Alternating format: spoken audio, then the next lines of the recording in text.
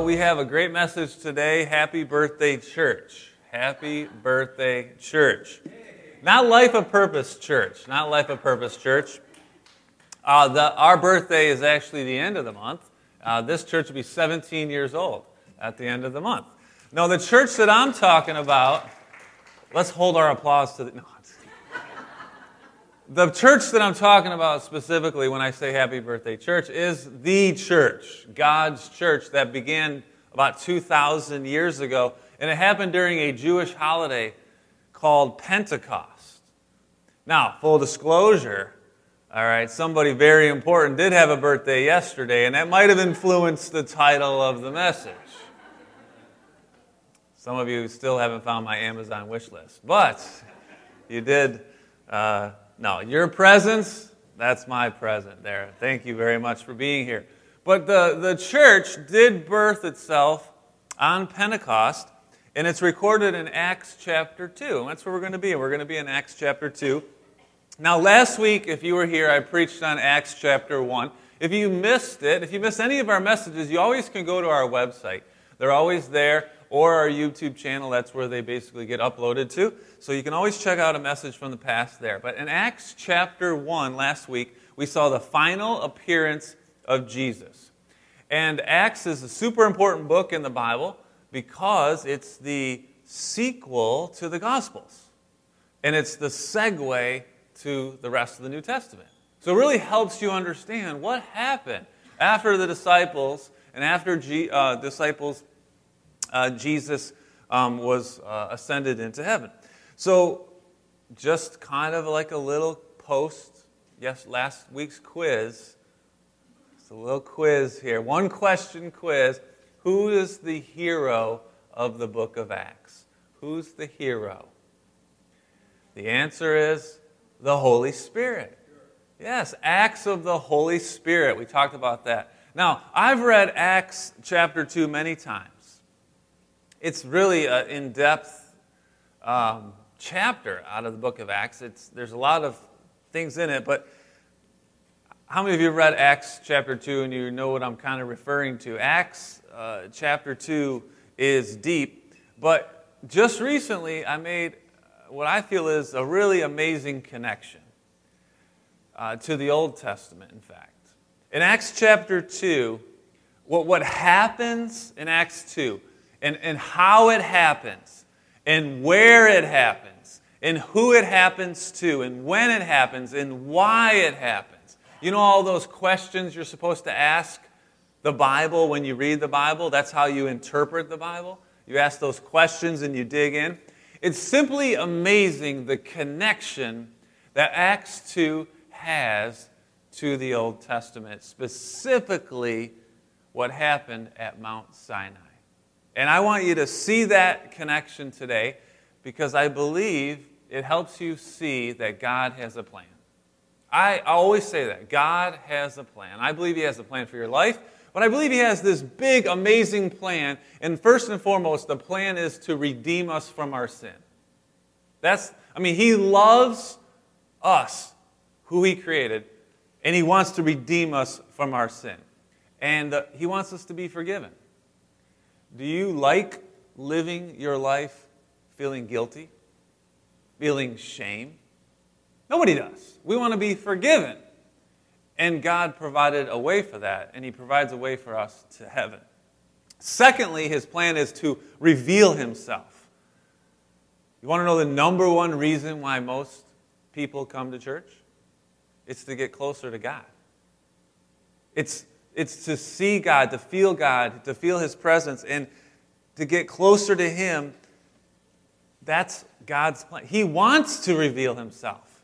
He wants you to know Him personally and make Him known publicly. That's what God's plan is. Thirdly, His plan is to grow His church. The church is God's idea. We didn't come up with this idea on our own. This was God's idea to have a church, one universal church, but then how does that look? It looks like a bunch of local churches. We're all in this together. We're all on the same team. Somebody ought to tell some pastors that and church leaders that we're all on the same team here. But we're all working together because God wants His church to grow up big and strong. Just like you want your kids to grow up big and strong. And God wants His church to multiply, which is why Jesus said we should go and make disciples. All of this, God's plan, is in Acts chapter 2. So are you ready? Say, we ready. All right, cool. So in order to be ready, I've shared this with you a little bit before. We sometimes pray, sort of my prayer posture is often just because of years and years of praying. I was taught this as a kid. Fold your hands, close your eyes, and bow your head, right? That's sort of the way we always pray. But we see that, and if we study and we see that that's not always how they prayed. They prayed oftentimes with their hands up, holy hands in the air, praying. And I often feel like when we pray like this, we're saying to God, I want to receive what you have for me. And so let's pray with our hands up to receive what God has. Father in heaven, thank you for today, that we can worship you. The birds are singing and calling out your praises. And we are too, Father. We want to receive a truth from you, a word from you, a message, something that will change our lives. And we will know you more. In Jesus' name, God's people said, Amen. So we have a men's Bible study on Friday mornings. On Friday mornings, 6:15 a.m., if you want to get up early, come join us in the room right over here, and we have a great Bible study where it's very in-depth sometimes, and it doesn't matter what your Bible knowledge is. Come, you will learn something. You will have good fellowship. We have coffee and snacks and all that fun stuff. But we began to look at this word atonement together this past Friday. We began to look at atonement. And it was funny because Ryan, one of our leaders, asked me to define atonement. Well, I'm the pastor. Of course, I'm supposed to know everything, right? I don't, and oftentimes I'm willing to say, well, give me some time to study that. Or, if anybody ever asks you a tough question out in the real world, all right, outside these walls, don't be afraid that you don't know the answer. Sometimes you don't know the answer. You just say, I don't know it, but let me get back to you. And then it should drive you to know the answer. Well, it was the question of, can you define atonement? If I put you on the spot right now, and if I said, Eileen, what is I can pick on my mom, because what's the definition of atonement? I mean, would you be able to define atonement? Now, some of you might simply say, well, isn't that like Jesus died for our sins? Isn't that what atonement is? And then some of you are like immediately on your phone and you're like looking it up, atonement. And you come up with the Bible dictionary, which says the reconciliation of God and humankind through Jesus Christ. That's my most intelligent voice that I have. And that helps a little bit, but you just threw another big word out there, reconciliation. And so what is atonement, and why is atonement important?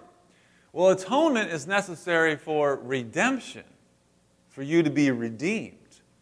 And the truth that I find today, and you probably know this too, you probably see this as well when you invite people to come to church, or you start talking about God at a family party or a barbecue, or maybe just for coffee or with someone, and you start talking about God. When people start talking about God, like, I'm all in, man, let's talk.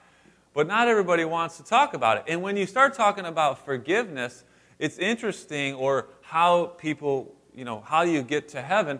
People have this seems to be this kind of false, really, hope, I think, that people think they're just good enough to get into heaven. And they deny this truth that we see in Romans 3:23. So in Romans 3:23, which I think I'll have on the screen here for you, Romans 3:23 says we've all sinned and we fall short of the glory of God. Now that's a truth that a lot of people, I think, I don't think they really accept it. Because they think, I just do more good, I'm okay, I can get into heaven. But here's the truth. Heaven's perfect. Perfect. It's holy. It's where God lives. Like, you can't get in there. Mother Teresa can't get in there, all right, with all the good deeds that she did. You need redemption. You need forgiveness. You need atonement. So it's not possible without atonement. Now, some believe that this atonement, this way of forgiveness, started in the Garden of Eden. If you've read the book of Genesis before, the beginning, you might remember that Adam and Eve sinned, and from the very get-go, sin has consequences. Another thing that most people, I feel like, don't want to believe or accept, that we sin, it has consequences, and you have to face the consequences, and Adam and Eve were banished from the Garden of Eden. But then they also, you might recall, realized that they were naked and ashamed. They had a shame now for their nakedness, and so as a result of those, the sins, they had these consequences, but we see God's grace and mercy in this, in that He provided some clothes for them. So Genesis 3:21, we see that God provided some clothes. Now, were these clothes made out of plants? Was this a plant-based, we're in this craze of plant-based foods. Was this plant-based clothes? Not really. No, the Lord God made for Adam and for his wife garments of skins and clothed them. So they wore leather pants. Ross would love this, if you're a Friends fan. The first, and how do you get leather skins? But there has to be a sacrifice. You think about that, right? So God sacrificed. I always think this is just interesting because, God created the animals and Adam named them, and there's a pair of animals that we know nothing about that potentially could have existed, but they were then sacrificed so that Adam and Eve could have clothes. So there's some animal out there, I don't know, maybe it's a liger. I don't know, like what the name of this animal is. Anyway. First animal sacrifice. Then you see Adam's son was Abel. And Abel brought to God the firstborn of his flock, and it was another animal sacrifice. And God accepted it. And this continues, I believe, and I'm just going to fast forward you to the days of Moses. In the days of Moses, we have, I could back up a minute and say that there was Abraham, and then there was his son Isaac, and then there was Jacob. All right, now you're on a roll. All right, and that's the family of God, the chosen people. And Abraham and Isaac and Jacob, and these people, they were a small family, but then they grew into a very large family in Egypt. In fact, if you read Numbers, and named that way for a reason, there was about 2 million from this family over the course of 400 years. There was like exponential growth, and so you have this 2 million sized group of people, so numerous that the Egyptians were afraid of them more or less, so they enslaved them. They made them slaves. And the only way that they could be rescued, God, of course, had the plan to rescue them. And so He did this rescue plan over the course of time with 10 plagues. And you might recall the last plague was a doozy, right? It was the firstborn son of every family was killed by the angel of death, except the family God's family, God's chosen people. They had to do something to protect their firstborn sons, and they called this Passover. They sacrificed the lamb, took the blood of the lamb, put it on the front of their doorpost, and the night that the angel of death came, if they saw the blood on the front door, they would pass over that house and not take the life of the firstborn son. That's significant, very significant that happened. And so they celebrate Passover. Today they do that. But after the Passover, they left Egypt. They traveled through a desert, and they went through a Red Sea. And there's so much in there that we can't get into this morning. But they came to the foot of a mountain called Sinai. And it was there. Now, how long did it take to get from the Passover out of Egypt to Mount Sinai? And the answer is 40 days. 40 days. Now, when they got to the foot of Mount Sinai, Moses went up the mountain. And he was up there for about 10 days. Came down on the 50th day. And now this is an easy trivia question for you. He came down with 2 tablets we call the... you've seen the movie. Or you've read your Bible, which I hope is the latter. So he comes down with the 10 commandments. But he came down with so much more. I mean, he came down with 600 more than that commandments, which all together is called the law or the Torah, if you're in Judaism. And so he comes down with basically this system of redemption and atonement. And that system involved priests. Now I'll just back up 1 second here, and I'll show you something that happened when God showed up. You see, God was with them, guiding them through the desert, but God showed up in a really big way at Mount Sinai. In Exodus 19, verse 18, now Mount Sinai was wrapped in smoke. Now you just picture the scene here. You got 2 million people basically surrounding the foot of this mountain. They were told not to approach the mountain. And it's wrapped in smoke, and the Lord has descended on it in fire, and the smoke of it went up like the smoke of a kiln, and the whole mountain trembled greatly. And the sound of the trumpet grew louder and louder. Moses spoke, and God answered in the thunder. So God shows up loudly and visibly to these people. God reveals himself to these people. They see God. They hear God. And of course, they trembled with fear. But God is showing himself to them. Now, that's important, as you'll see in a little bit here. Moses now establishes a way of forgiveness. Atonement requires a priest. Priests. From what tribe? The Levites. The Levite tribe. There's 12 tribes, and the Levite tribe was the priestly tribe. Now, the priests would atone for the sins of the people with the blood of the lamb. And they would do it in a special place called the tabernacle. God had specific instructions to Moses to build a tabernacle, which is basically a place where he would meet. It was a portable temple, because eventually there would be a permanent temple built by Solomon in Jerusalem. But you have a portable temple, a tabernacle, in which God would meet with Moses, and this is where they would atone for the sins of the people, and the priest would do it. Now, if I had to pick a place in the Bible for you to read all about this and sort of give you a wonderful summary and a connection to Jesus and the atonement that we see in the New Testament, it would be for you to read Hebrews chapters 8, 9, and 10. So that's your homework. Go home, read Hebrews 8, 9, and 10. That'll be a great summary for you of the atonement and what it all means. But a key verse in there is chapter 9, verse 22. Indeed, under the law, almost everything is purified with blood. And this part, without the shedding of blood, there is no forgiveness of sin.